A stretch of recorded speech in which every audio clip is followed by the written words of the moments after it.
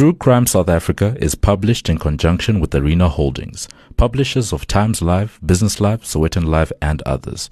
The opinions expressed in this podcast do not necessarily represent the views of Arena Holdings and its affiliates.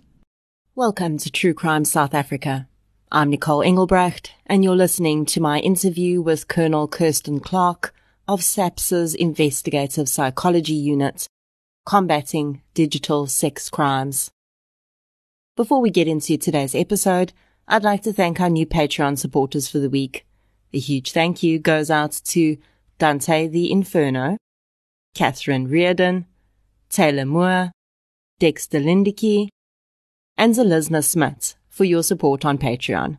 Thank you so much for your support, everyone. It really does make a huge difference. If you'd like to support the show on Patreon or PayPal, I'll leave a link in the show notes.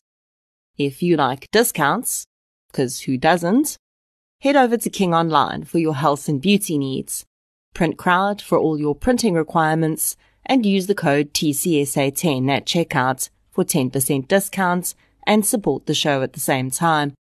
You can also get 10% off when you order from Wallpaper Online by using the code TRUECRIME at checkout.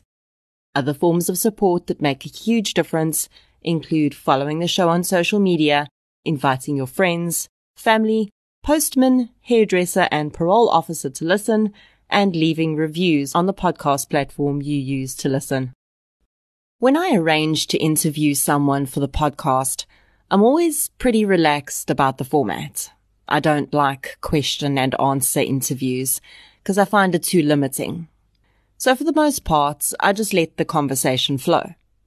I do send through a list of topics I want to discuss, just to guide the person being interviewed in case they need to prepare any information beforehand. I often do throw in questions that come up while we're talking though, and very often I get far more valuable insights from structuring my interviews this way than I would being really rigid about the format. Plus, being independent, I can make my podcasts as long as I want. So if we talk for 3 hours and the info's really interesting, then you get a 3-hour podcast. When I reached out to Colonel Kirsten Clark, the section commander of SAPS's Investigative Psychology section in the Western Cape, I sent through some pretty standard questions. What does the IPS do? That sort of thing. When we started talking, though, the conversation took a very different turn. And really, I found it a far more valuable and important conversation than the one I thought we would be having. You see, I've been thinking a lot about the dangers that lurk online for children and adults alike. With South Africa recently having introduced laws that protect people against so-called revenge porn, it's become clear that digital sex crimes have become a huge problem, and it's now vital to have a legal framework in place to protect citizens. Another topic that's almost constantly on my mind is how at risk children are online and how easy it is for them to be groomed and abused by online predators, often posing as children their own age, and sometimes not even bothering with that. I'd been looking at some of the people I could interview around these topics.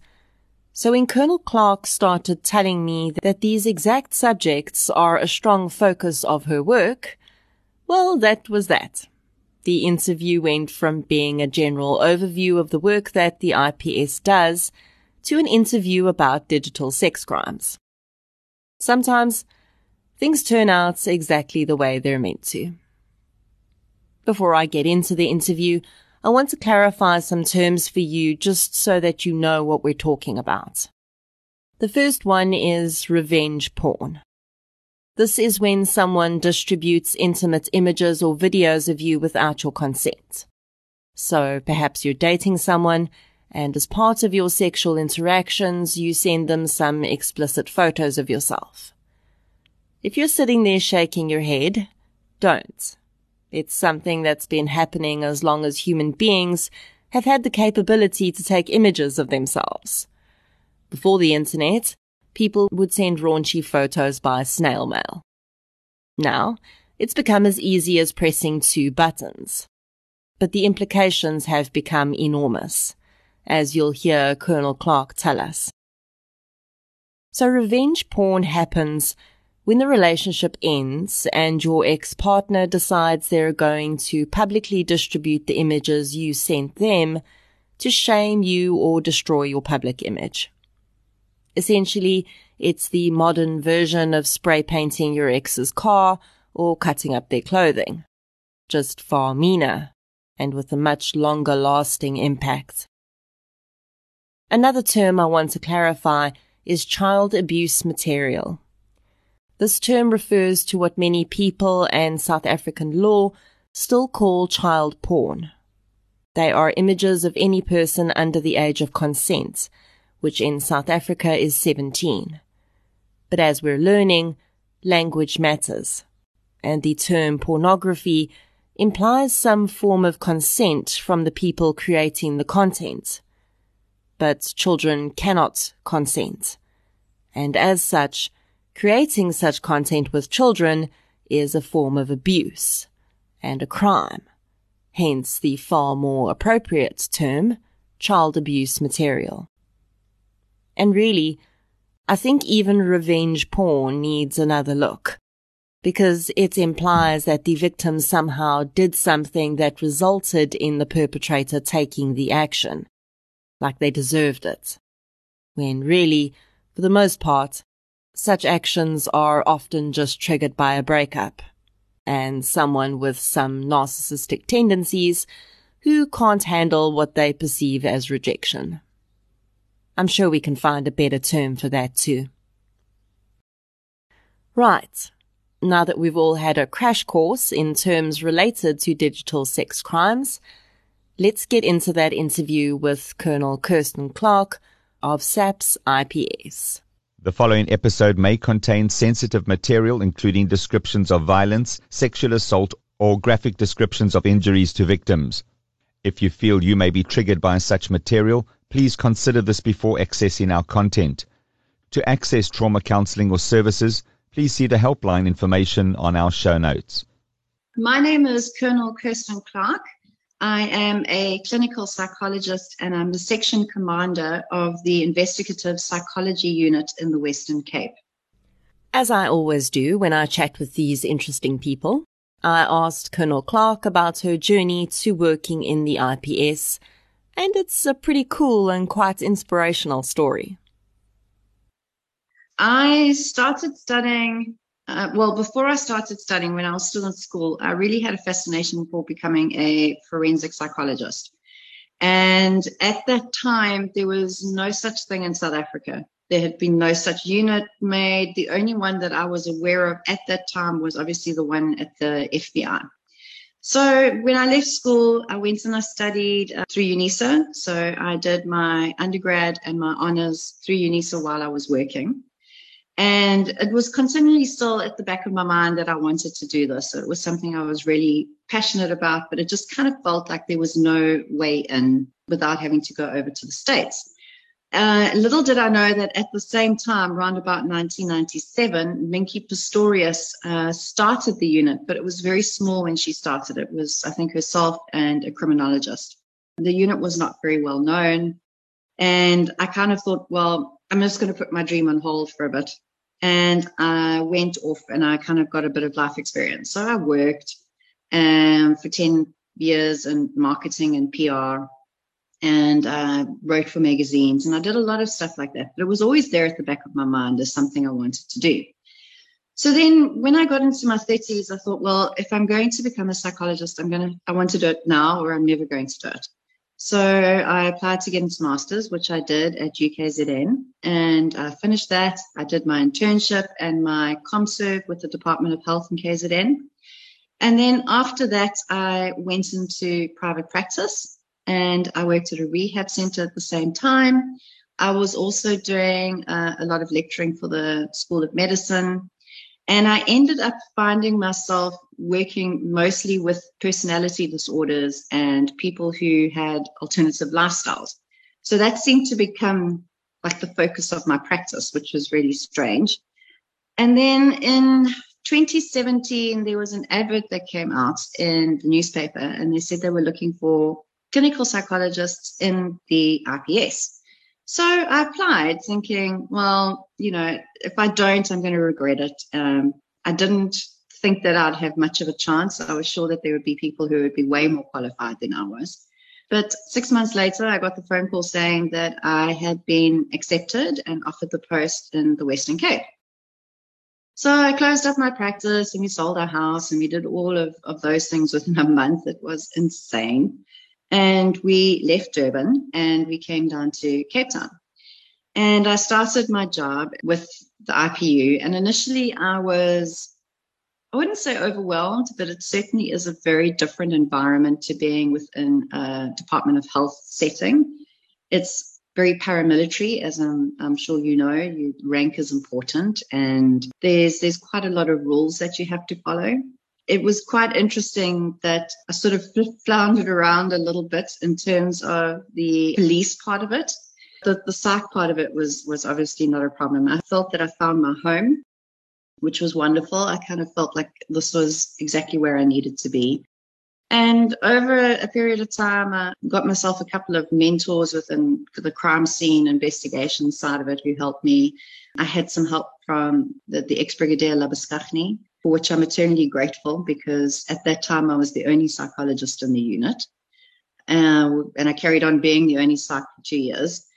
It was like, like I said, it was like coming home. It took a long time to get here, a bit of a roundabout way of getting here. So I've been with IPS for 4 years now. And I can't say I'd actually want to be doing anything else. If you've listened to my content for a while, you'll know that I too took a pretty roundabout route to the work I'm doing now. And Colonel Clark's words, "It feels like coming home," completely resonate with me. I love a story like this, because I chat with so many people who feel trapped in what they're doing and really want to be doing something else, but fear change and fear that weird and ambiguous term, failure. So whenever I can get a chance to highlight a story like Colonel Clark's, I most certainly will. It's never too late to find your home, and when you're doing what you're meant to be doing, you know it. And can we just take a moment to acknowledge just how lucky we are that we have people like Colonel Clark in SAPS, who literally turned her life upside down to be able to do this work that she is so passionate about and serve our country as a whole. She says it was a bit of a nightmare in the beginning, and understandably so. There's been a couple of moments where I thought, oh my God, what the hell am I doing? Like, I can remember writing my master's end of the year exams with my daughter on my lap because she was still a baby. So I was breastfeeding and writing my exams. And then just deciding, like in a matter of a month, okay, we're going to go and do this. I've been offered this job, and we literally shipped my entire family over to Cape Town. And I've got quite young kids, so it's demanding from the point of view that it can take over your life if you let it. It can be quite difficult to juggle, a family life, a personal life with your work life, because you're never completely off. If that makes sense. Yes, you're always on call. That's expected. But after you leave work, often the cases kind of play around in your mind a lot, and you are still kind of stuck with one foot at work, if I could put it that way. It drives my partner nuts. He hates it.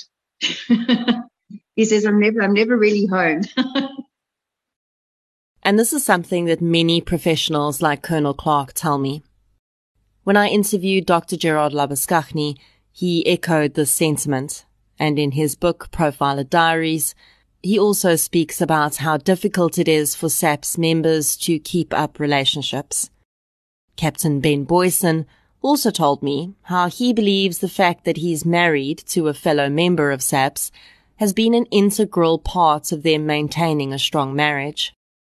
And again, these are the things we don't think about when we badmouth SAPS as a whole because of the actions of individuals or policy that the people on the ground actually can't control. Colonel Clark went on to explain how her unit is slightly different to the other units across the country.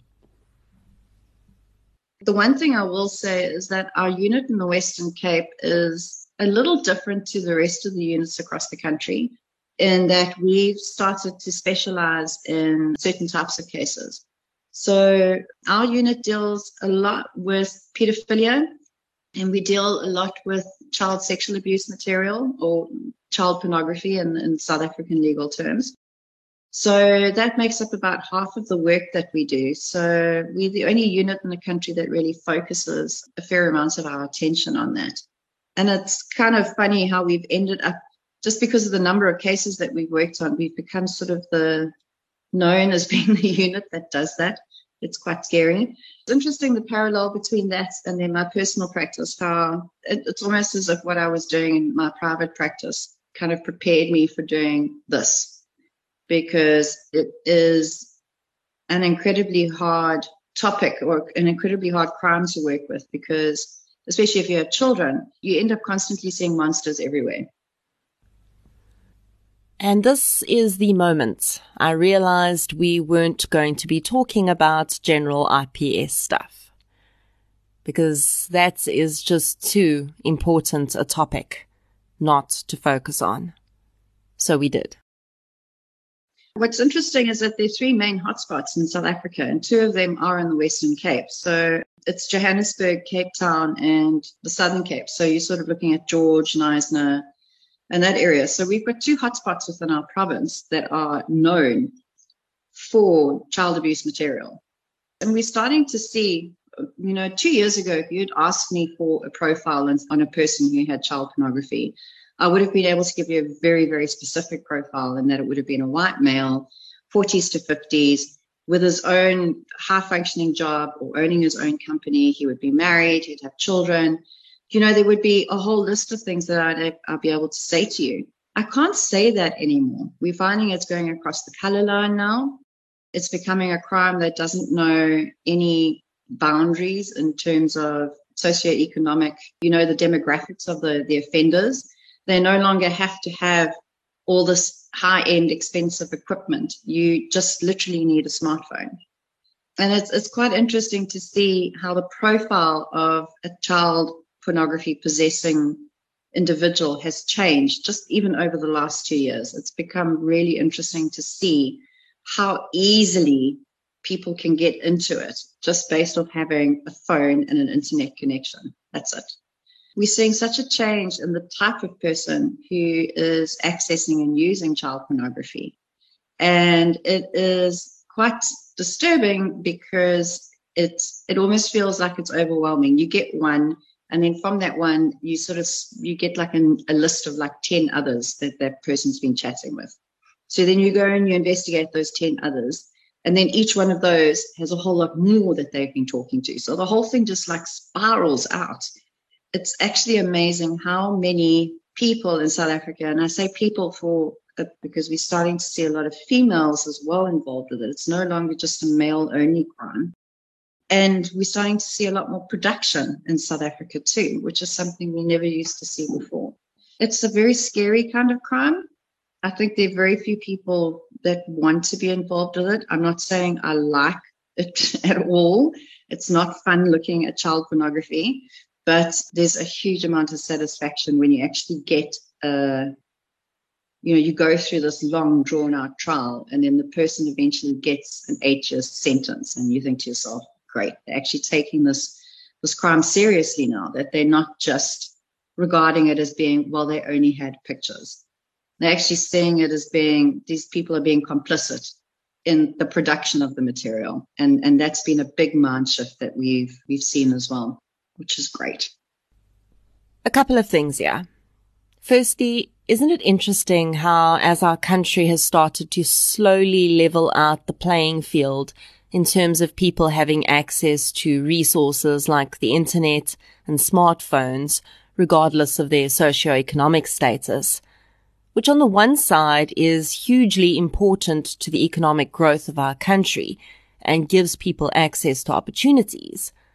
On the other side, the darker side, that same leveling out is benefiting something else. It's like this big tree sprouting and flourishing next to a newly formed water source. But in that same ecosystem is a poisonous invader plant that's also growing and flourishing from that very same water source. The second thing I took from what Colonel Clark said here is how she sees monsters everywhere. And that's because today there really are monsters everywhere. As she mentioned, there's almost no way to profile a child abuse material offender anymore, at least not by race, socioeconomic status, or personal circumstances, not even by gender. Yes, all you "I teach my children to be wary of strange men" proponents. I'm a stuck record, I know, and this just proves why. Don't assume women are safe places. Now, I want to also clarify why Colonel Clark is so relieved to be seeing 8-year sentences for child abuse material possession. Because to us, that might seem like a short sentence. But coming from where our justice system was with these crimes not that long ago, it's huge progress. Just a few years back, we were giving people suspended sentences and fines for this stuff. We were not giving them prison sentences. We were just letting them back out. And as I would say to Colonel Clark, we know that this is hugely problematic, because someone who's in possession of child abuse material is not just in possession of some photos. The nature of that material means that at some level, they have pedophilic tendencies. You know, the thing that I always go back to is you will have the pornography or the type of pornography that you are interested in, right? If you are interested in lesbian pornography, for example, that would be the type of pornography that you would have on your phone or on your computer, or that you would look at. You're not going to find someone who does not have a sexual interest in children with child pornography. You have the pornography you're interested in. So it's a very simple way of looking at it, I know, but it is perhaps the easiest way that I can put it across. And it's something I always try and say to the courts, is that you don't look at what you don't want to see. What turns a person on sexually can tell you a lot about their psychology. On a very basic level, there is not always a negative connotation to that. If BDSM is your thing, that doesn't necessarily mean you have some deep, dark psychological issue you need to deal with. Maybe that's just your thing. And between two consenting adults, there's no problem with that. But when a sexual fetish, for want of a significantly better word, becomes an intense or overwhelming desire that is required in order for you to become sexually aroused at all, it's called a paraphilia. So, occasionally indulging in BDSM, for instance, is not a paraphilia. It's just something you enjoy. But you can also enjoy sexual encounters without BDSM elements. But if you find yourself unable to have any sexual enjoyment if the act does not revolve around your fetish, that can become problematic. Further, when that paraphilia becomes harmful to either you or someone else, it's called a paraphilic disorder. And this is what pedophilia is in its essence. And this is what courts need to understand when they sentence people in possession of child abuse material. The material is not the biggest problem. It's what the material represents. And it represents some level of paraphilic disorder in which the offender may be incapable of gaining sexual gratification in any other way. When you give someone like that a suspended sentence or a fine, all you're doing is reinforcing their paraphilic disorder. You're essentially giving them permission to carry on. The other side of this coin is that if both the justice system and the correction system do not understand what they're dealing with, the entire process is flawed. You will just be housing an offender for 8 years, rather than structuring rehabilitation and, most importantly, parole conditions around the criminological aspects of the crime they've committed. And the rehabilitation rates are exceptionally low. It's less than 0.5%. So you're looking at a particular crime as well that is incredibly hard to rehabilitate. That's not to say that every single person who has child sexual abuse material in their possession is necessarily a hands-on offender, but often the two do go hand in hand, and that's what's always something that we have to look at when we arrest somebody who has child pornography. We always then have to start expanding that search out to, did this person actually commit any acts themselves, or how close were they to doing it, or were they grooming, or was there online grooming especially? I mean, we're starting to see a lot of men talking to young girls over platforms such as Likey and Instagram. So it starts getting a little bit more complicated and nuanced than just someone having a whole bunch of photos on their computer. There's a complexity of behaviors that comes with it, and you have to check for all of that. It can be quite overwhelming. And the funniest thing for me always is when I eventually we go out and we arrest these people, is how normal they are. These are just normal, average, everyday people who go to church, have a job, have normally got a really good marriage. It could be anybody. It really could be anyone. I think this is something that almost all survivors of sexual abuse will tell you. There was no sign on my abuser or rapist's head that said, "Stay away." There were no horns growing out of their head. They were the uncle from church, the teacher at school, the cute guy I met on Facebook who said he was a teenager, who was actually a 35-year-old accountant and married with children. And again, almost always, we're looking out for men. Men are the ones we need to watch out for. But that's a fallacy. Women are doing this too. And I felt like Colonel Clark was reading my mind when she said what she said next. I recently did a child murder case in the Eastern Cape. And one of the things that kind of struck me while I was doing that trial is how differently we treat female accused who are mothers, and how differently the male accused who are fathers are treated, especially when it comes to anything to do with their children, whether it's murdering their children or it's engaging their children in all of this type of stuff. The point that I'm always trying to make is that just because you're a mother doesn't mean that you are a whole individual who doesn't have their own flaws and failures. That I battle to understand personally how, especially after dealing with so many of these types of offenders, how they can actually be treated differently. Just because you're a mother, I feel, should not get any sort of preferential treatment. If anything, I feel that you should be regarded with a harsher eye. Not that I'm saying the law should prosecute female offenders with, greater sentences, but my feeling is that if you are using your children in the production of child pornography, you are violating that trust that child has in you, and you are violating the idea that society has that if you're a mother, you are above all of these types of crimes, and it's not true. It's really, from personal experience, I can tell you it's not true. I really could not agree more. And I've said it time and again when I've covered cases where a mother is involved in harming her children. The act of giving birth to a child does not magically cure you of your human flaws, of your past traumas. And it doesn't give you any special powers to always do the right thing. Mothers are human beings.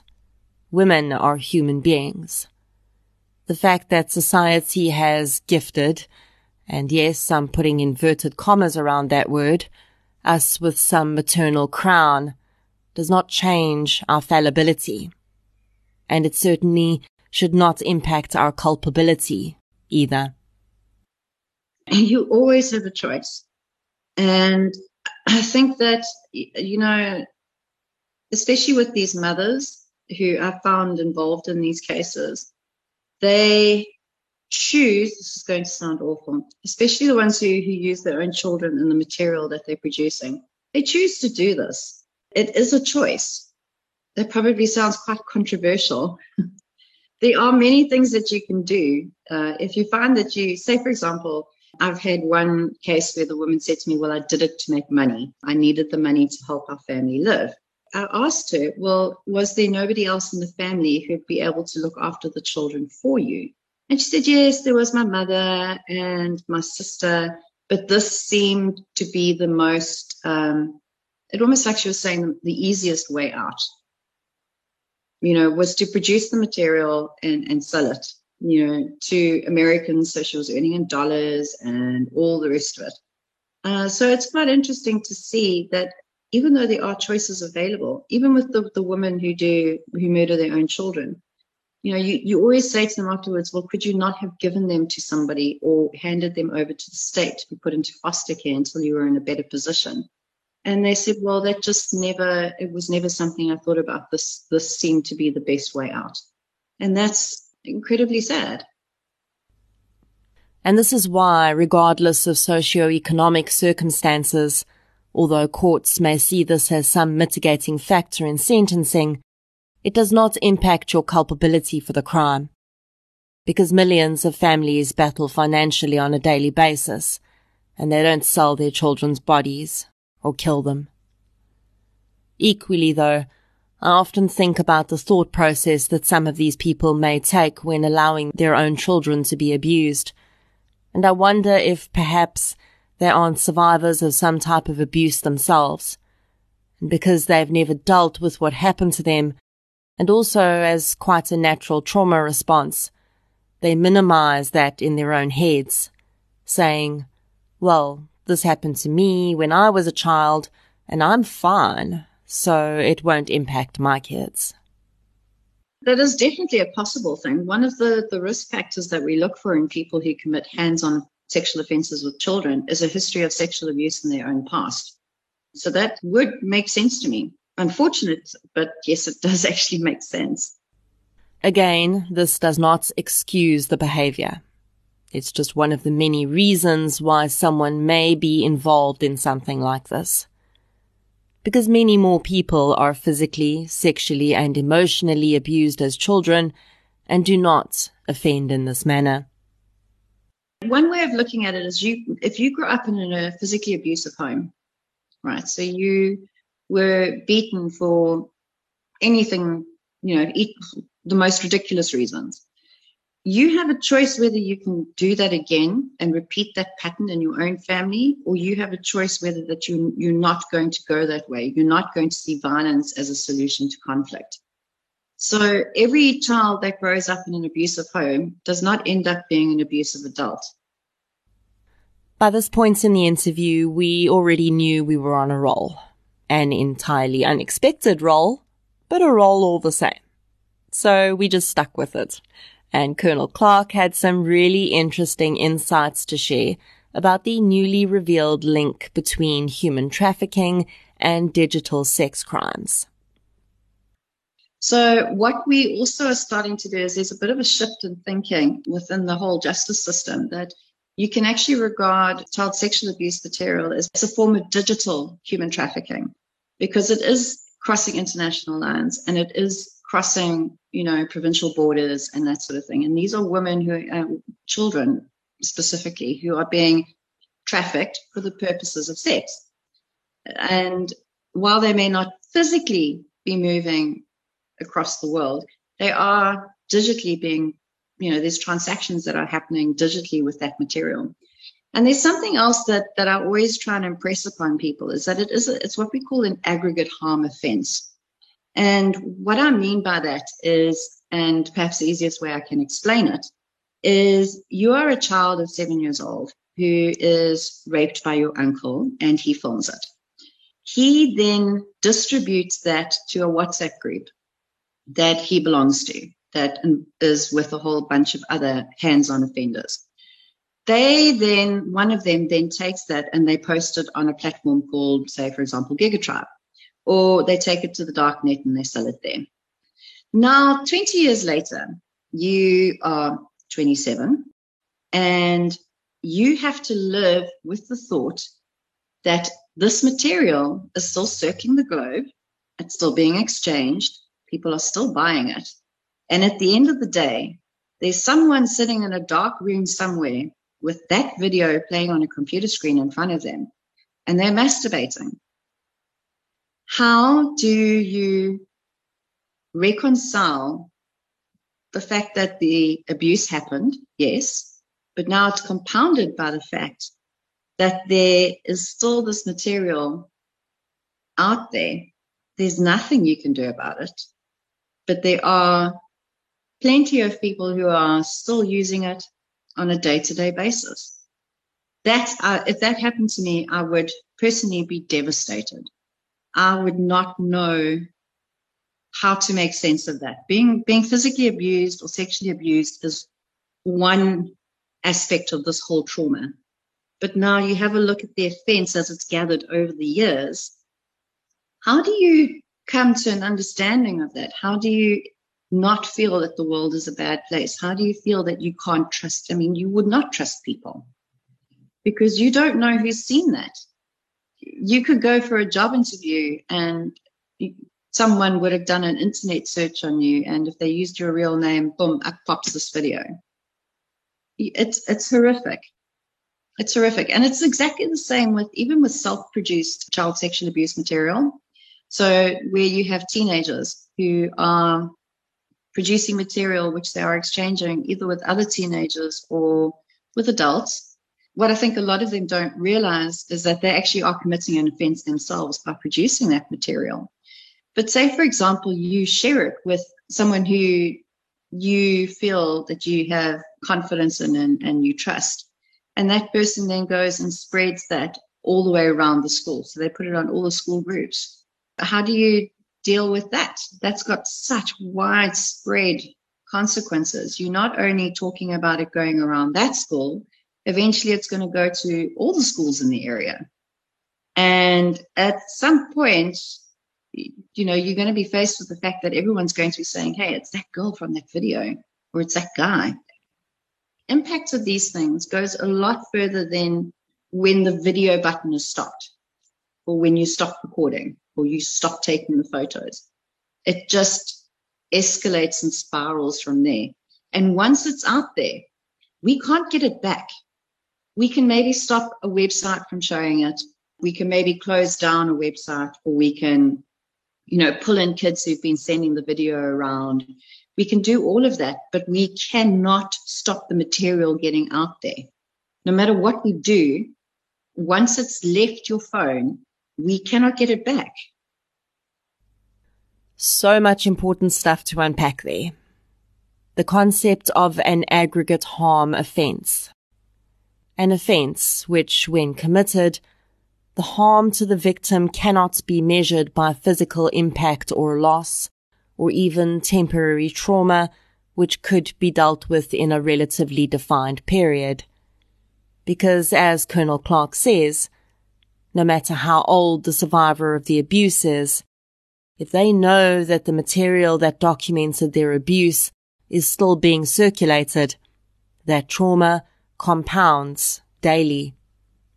And that trafficking link, that survivor could be sitting in a cinema or in their office at work, and they're being actively trafficked at that moment, continuously, and there's absolutely nothing they can do about it. Why?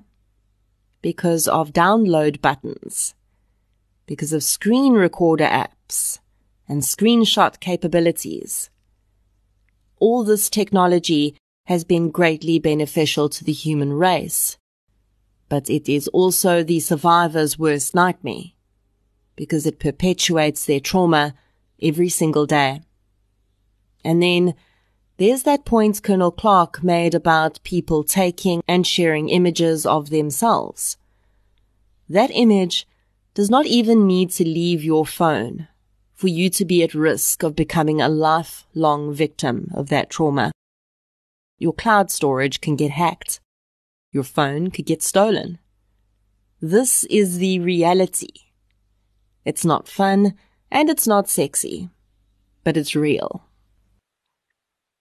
Once it's out there, it's out there. And that's something I really want a lot of our teenagers to know, is that it's not just a silly joke. It's not something that you do because it's going to come back and bite you badly. It's a very serious thing. And what's even worse is when you send the material to someone who's pretending to be the same age as you, and they're not, and they're specifically doing this to lure you in. There was a case last year of a young boy, I'm not going to disclose where, but he had been approached by an American who was pretending to be the same age as him and coerced this boy into sending him some images and was slowly grooming him to start sending videos. When the boy's mother came forward to say that she had found all of this stuff, we started tracking this person backwards. And we found out that he had actually been arrested in America the day before. I don't know how, I mean, the odds of this, the timing was just so weird. So this guy had actually been arrested in America, and he was on charges of exactly child porn possession and then manufacture and distribution. And one of the last messages he had sent from his phone before he was arrested was, "I've lined up a South African boy. We'll have videos very soon. Get your bucks ready," basically. I cannot impress upon people how easy it is to manipulate the web. You think that what you're seeing is what you're getting. It's not. In some ways, the internet is a far scarier place to be than the real world in some ways, because people can pretend to be whoever they want to be, and you'll never know any different. And if you think this statement is overly dramatic, consider your own social media profiles. What do you put on there? Sure, it might be your photo and snapshots of your own life, but does your social media profile really represent who you are as a person in all its complexity? Or do you, like most people, only really share the stuff you think is good or that puts you in a good light? You may not even be doing it consciously, but your brain goes, okay, that's not an aspect of my life I'm going to talk about on Facebook. And in so doing, you alter the impression of you as a person that those on social media have. You're not doing it nefariously. For you, it's a matter of privacy. But those who do have nefarious intentions have the power to do exactly the same thing for their own purposes. They have the power to craft the image they want you to see. And as Colonel Clark says, you will never know any difference. And there's another aspect to our interaction with social media that Colonel Clark has some really interesting insights into. One of the things that we personally are finding very difficult, and I hope that it's going to be something that gets easier instead of harder as it has been, is to try and get these social media companies to understand the severity of the things that we are saying these people are doing. And when we issue them with a subpoena, to respect the fact that we are a justice department or, a legal department outside of the US, because it seems almost as if they only take US police seriously. So if you try and send a subpoena through to, say, for example, Facebook or Instagram or WhatsApp, the amount of blockages that they put up in your way, and I understand that privacy is part of their selling points. But when it comes to this type of crime, I think it is disheartening. It is disingenuous. It is bordering in my mind, on almost criminal, in that you would deny us access to the information that we need in order to build a case against someone. And I think I understand there needs to be a balance, but at the same time, we're ending up with so many of these types of offenders hiding behind the privacy policies of these social media companies. And that in itself, to me, it's becoming progressively harder to access the information that we need. And I think that a lot of offenders are actually taking advantage of that. Here again, this interplay between what is beneficial for our society as a whole and how the criminal element use that to their advantage. In the decade between 2010 and 2020, something called the Facebook Cambridge Analytica data scandal came to light and was dealt with in the public space. Global citizens became aware of exactly how much our personal data was being used to influence a whole range of things most of us could never have imagined. As a result, we've seen privacy around personal information on the internet and social media becoming a hot topic. And as Colonel Clark says, a selling point for some platforms. What messaging apps do you have on your phone right now? Do you have WhatsApp, Signal, and Telegram? Did you by any chance download Signal and Telegram after you were told WhatsApp was accessing your personal information? Yep. Welcome to the world of millions of other people who did exactly the same thing. Digital privacy has become so important that laws have been put in place to protect it, and rightly so. But the flip side of this is that now everyone's privacy is protected online, and among those people are predators. So until social media and other digital sites develop ways to think outside the box and distinguish between privacy rights and law enforcement's need to access information to protect people, your right to privacy also protects the online predator next door. Food for thought. And really, what these companies need to understand is that subpoenas for this kind of information do not come on a whim, regardless of the country they're coming from. I mean, we typically spend a month profiling someone before we even think about going and doing a search and seizure. So if we get a lead on something, we will literally spend a month dissecting this person's life apart, from the point of doing full web searches all the way down to your RICA, your FICA. We go into the whole thing. And only then will we then, consider going and getting a search and seizure, because we want to make absolutely sure we're not going after the wrong person and that we're making sure that we follow everything legally by the book, so that when it does come to trial, there's no way of them saying, well, the police did not do their job properly. So if you're concerned that by advocating for social media and websites to provide easier access to user records for law enforcement, consider this. South Africa has one of the most robust constitutions in the world. Our human rights, including privacy, are protected by that constitution, and SAPS cannot work outside the framework of that constitution.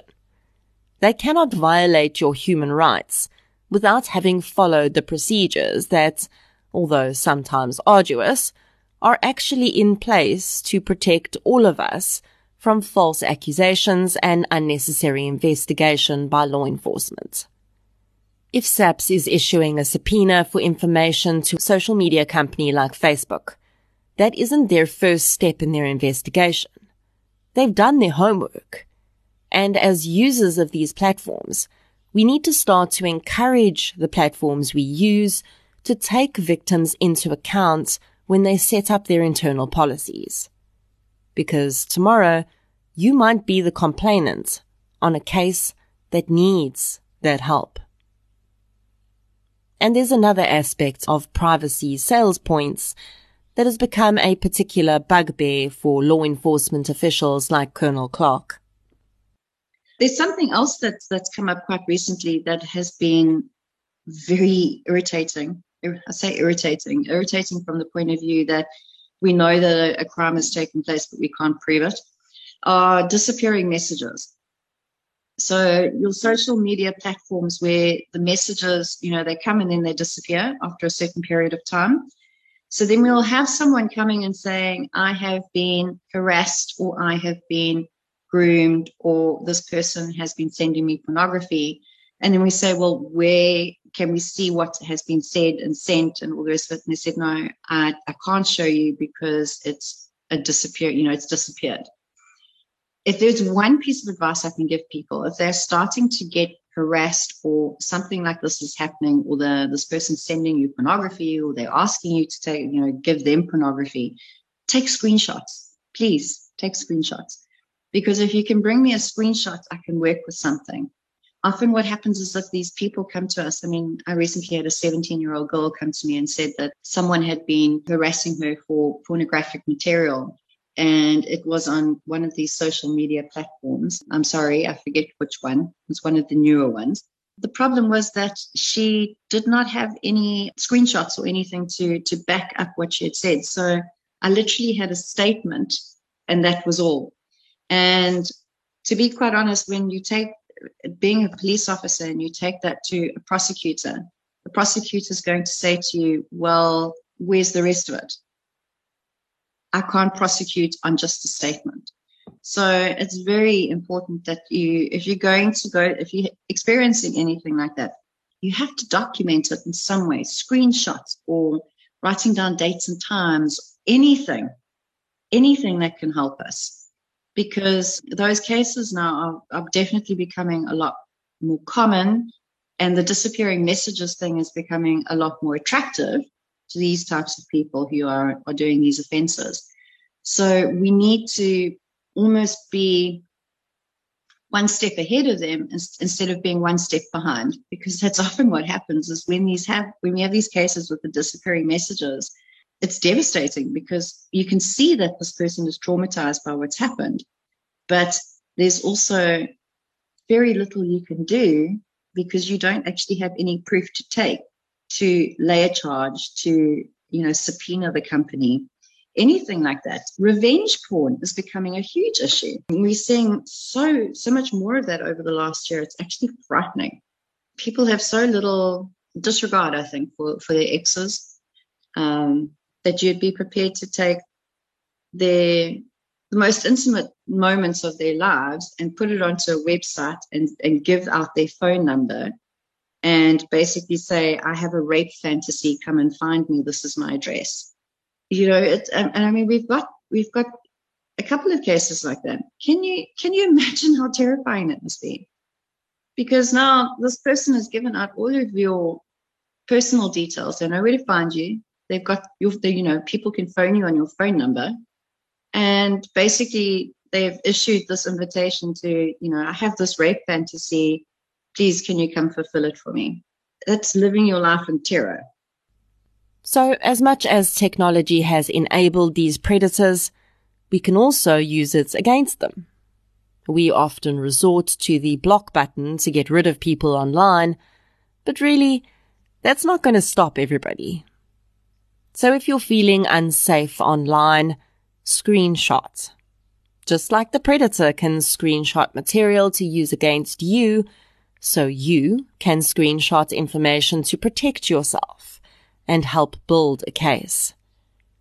Because the more we're able to prosecute these types of crimes, the more robust everything, investigating, prosecuting, and sentencing them will become. I will tell you that Colonel Clark's description of how some people carry out so-called revenge porn completely shocked me. I mean, I know there are people that will post their exes' images to shame and harass them, but that level of predation, actively arranging for someone you were once in a relationship with to possibly be raped, is just mind-blowing. And sadly, apparently not uncommon. Today, not even so-called offline crimes are really completely offline anymore. There is almost always some form of digital involvement. The whole way, I think, in which we're dealing with crime, people need to, not only the public, but even some of our colleagues need to understand that the digital realm is where a lot of it is happening. In the old days, like if you had a serial rapist, they might take trophies away, right? I'm sure you've heard of that. So they'll take like a pair of panties or, an earring or something like that.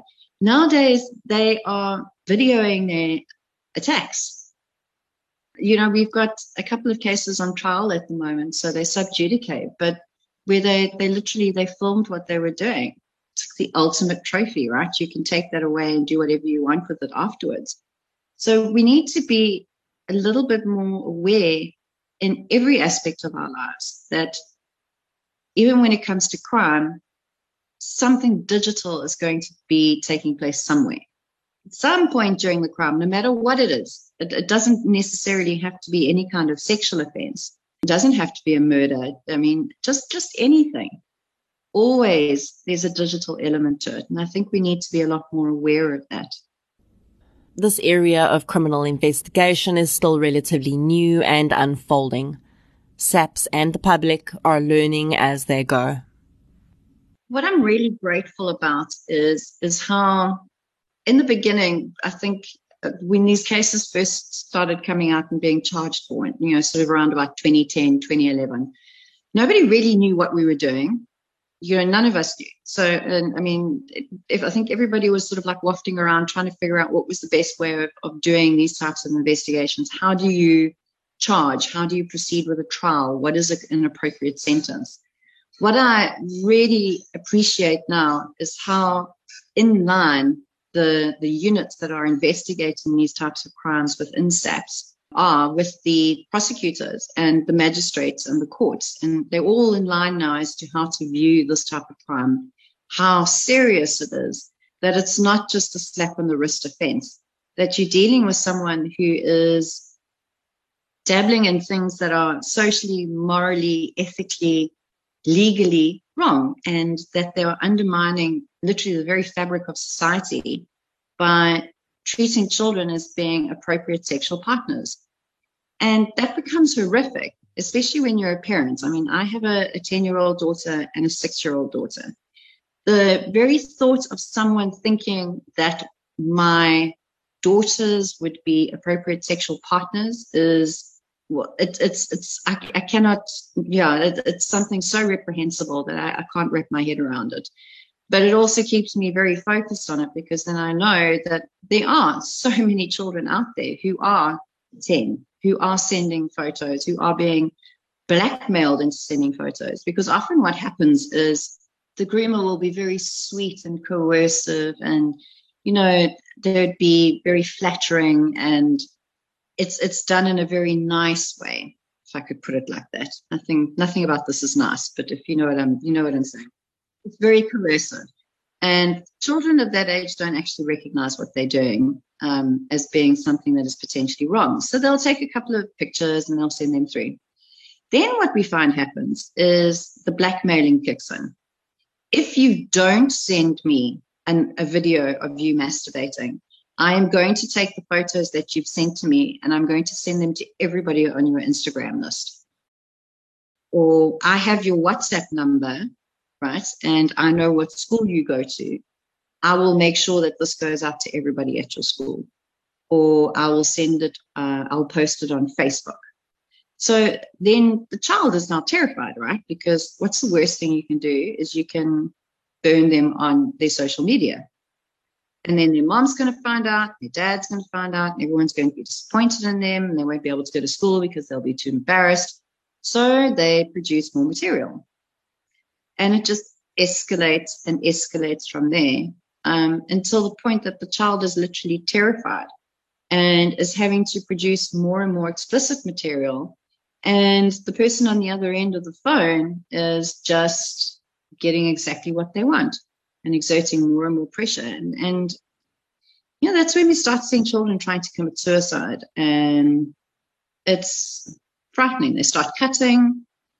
And then it only ever comes out later once one of the parents figures out what's happening, or, eventually they crack and they tell someone. And then all of this comes out.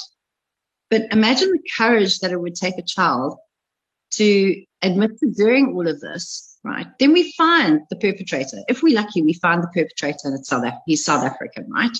And then we get him onto the stand. And now, does the child go to court and face the person who's been doing this? As a parent, would you want your child to go through such a thing? Or would you not think to yourself, no, we'll work on it on our own, we'll send them to a psychologist, we don't want to pursue a case. And that happens a lot. So then we're faced with a situation where we know there's something, but our victims are afraid of going forward with the process because of the type of attention that it'll draw to their family. And I totally get that. And they feel that their children will be more damaged by going through that process, which in some cases, sadly, yes, it's true. But unless we all stand up and we start saying, no, this is actually not acceptable. You start with one child, you will be able to start with any. And I think that's what's very important about this type of work, is that you just keep going, you keep plodding, because it never ends. There's always one thing after another. So if you're wondering how 10-year-olds end up attempting suicide or self-harming, here is one possibility. Because 10-year-olds have access to the internet, and they often need to for school. So, sadly, this is not an impossible scenario. And perhaps as these new types of crimes develop and evolve, we need to also change our view of what justice might look like for victims in crimes like this. Because only putting away the person who physically abused them is not really justice, when there are so many more viewing that material who are just as guilty. Colonel Clark cited an interesting case study from America where justice for the victim was approached in a slightly different manner. Something that I found quite interesting, and it has been done overseas. There was a case, the State versus Faber, where the victim actually got restitution from the people who had viewed or used her material. And it's not something that's happened in South Africa. That was an American case, but it is something that is of interest, right? That to me, the concept of restitution, while it seems counter to the criminal, to the criminal case, I think there should be both a criminal and a civil case at the same time.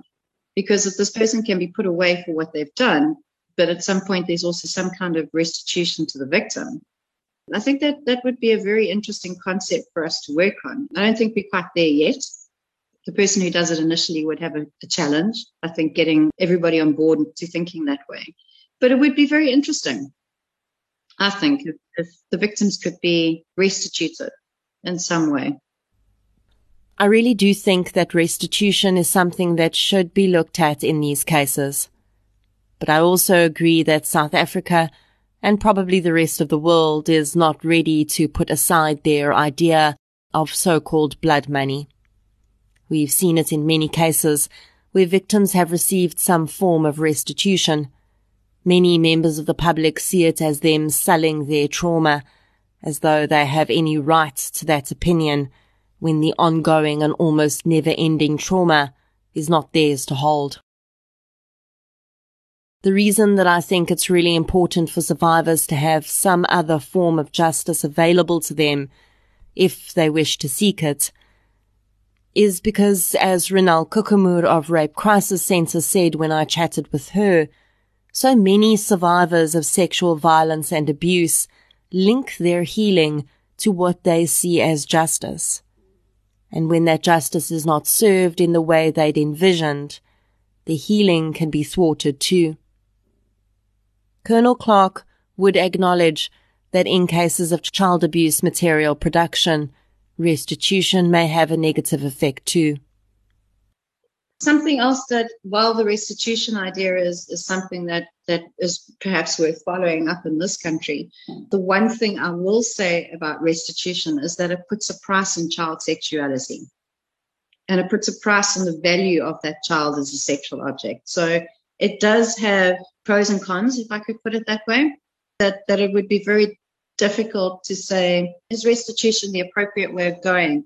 Simply because, am I only worth 50,000 Rand, or am I only worth, X amount of money?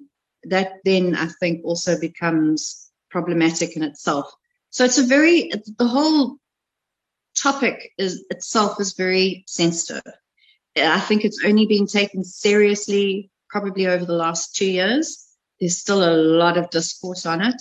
It's a never-ending field in terms of the research that's coming out. The precedents are now being set within the South African legal system. So we've now got a better idea of how to charge, how to arrange for sentencing. Initially, when I started, it was fines and suspended sentences. At least now we're seeing, on average, for someone who has a collection of, let's say, 3,500, you are probably looking at about 8 years. There is a case in the Eastern Cape, which is currently in court, where the person had 125,000 images. So God knows how they're going to try, sentence him for that. I don't know. But, that type of collection indicates a vast amount of time and energy and effort. Nobody just has 125,000 images without having sat for hours and hours and hours and downloaded all of those things. So it's a very nuanced, challenging kind of area and type of crime that we deal with. But it definitely has there's a lot of satisfaction when you get it right. I felt it was really important, following all of this pretty horrifying information, for us to understand how we can protect ourselves and our children against these types of crimes. Here's what Colonel Clark had to say. Okay, if your children are younger, you can get away with tying all of their accounts to your, say, for example, your personal account. And then you'll be able to monitor their activity. Say, for example, you use a Gmail account. You're then able to tie up your Google account to a Google activity tracker, basically. It's all part of the same Google services that they offer. And then you can see exactly what your child is watching. You can also then set your YouTube channels to being YouTube Kids, as opposed to YouTube itself. There are a number of programs that are like net nannies, where they'll block off certain things that your child is not supposed to be, or that you would like the child not to watch. However, as they get older, they start wanting their own independence and their own privacy. To be quite honest, kids nowadays are way, way, way more cleverer than us when it comes to using the internet. And if you put things in place, they often find ways of bypassing it. The one thing that I will say is that I think it is better for them to make the mistakes now, while you are still around as a parent to be able to deal with the fallout, than for them to do it and they have no one to go to. And I think it is better to have open discussions with your children about the possibilities of what could happen on the internet. I know they are educated a bit about it at school, but I think it's far more important for your child to know that they can come to you the minute someone says something or someone does something that they don't feel comfortable with. As much as we would like to imagine that we have the ability to be able to stop our children going somewhere and doing something, the fact of the matter is they are learning how to circumvent all of these things. It doesn't take much. My 9-year-old is capable of doing things that I would never, ever think of doing or would never have thought of doing myself. Like she's able to do stuff on her phone that I find quite frightening. They're a generation that is entrenched in this technology. And as parents, I don't think we are. So I think the best we can hope for is just to be really frank with them and say that if anything does happen, that there is a place where they can, a safe space they can come and land, where you are able to give them the comfort of being a child and being able to deal with it as an adult, but also just let them make the mistakes now while you're able to still fix it, rather than later when they can't come to you. One of the things I do with my daughter is she has stickers over her camera, because there is, okay, this sounds completely paranoid, but there are programs that are capable of hacking into your camera, so you're not aware that you actually are being watched. So she constantly has, like a sticky note or something stuck over her camera, and then only takes it off when she needs to, do work with her classmates on Teams or whatever. So it's about a lot about being aware of what's going on. Unfortunately, I think the world is such nowadays that you cannot protect them from everything. And at some point, somewhere along the line, someone is going to say or do something. And the best you can hope for is that you have given them the tools and the confidence in you to know that they can come and say, Mom, Dad, so, this has happened. I need your help with this, or I'm not comfortable, or what should I do, or, anything like that. I guess it's like the modern day version of explaining to children that they shouldn't allow anyone to touch them where their swimming costume touches their body. Those simplistic conversations, but also letting them understand that it's okay to make mistakes.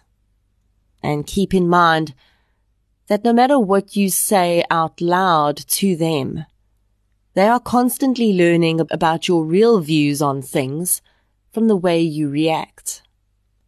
So if you're in the car and you hear a story on the news about someone who's become a victim of revenge porn or even child abuse material crimes, and your instinctive reaction is to either shame the victim for being, quote, dumb enough to send that stuff in the first place, end quote, or even shaming the victim's parents for not knowing. No matter what you claim to believe in conversation, your child has just learned what you really believe. They've learned that if this happens to them, they will not be able to come to you, no matter how much you tell them that they can, because your real personal view is that survivors of these types of digital sex crimes are either reckless or have bad parents. Why would they, A, want to be considered reckless by their parents, and B, want their parents to feel that they are bad parents, if they find it's happened to their own child? So I think for me, it's about recognizing that as a parent, you are constantly teaching your child what life is about by the way you live it. Is that scary as hell and horribly intimidating? Absolutely. But I think it's a reality. I actually think that the sticker idea is very clever, because it could become almost a psychological reminder of the dangers of that camera. If your child needs to physically take that sticker off to be able to take a photograph, they're probably more likely to think about why the sticker was put there in the first place. Heck, I think some of us adults could do with a sticker over our cameras. I mentioned to Colonel Clark that the IPS is really quite an under-the-radar unit within SAPS. I've noticed even on social media, the only time you see them posting about any cases they've been involved in is when the case has gone to court and been successfully prosecuted. And really, interviews like this one that she's giving me are quite rare, because they aren't members of SAPS who are constantly publicly speaking about their work. How can I put it? And my detectives, the two detectives I have working with me, who, by the way, I would be completely lost without. They are like, oh my goodness, yeah. If I didn't have the two of them, I would have lost my mind long ago. But we're all on the same page with that we let our work speak for itself. And that's really good enough for us. And so it's maybe easy for perpetrators to think that they're in the free and clear. But if you are responsible for any of the types of crimes we've discussed in this interview today, Colonel Clark has a parting message for you. We are there. We are listening. People don't think we know what you're doing. We do. We're coming to get you. It's just a matter of time. I would like to extend my sincere thanks to Colonel Clark for taking the time to chat with me for this interview. I think that her insights have been absolutely valuable, and if she has the time in the future, I'd most certainly like to chat with her again about her work. Thank you so much for listening to this episode.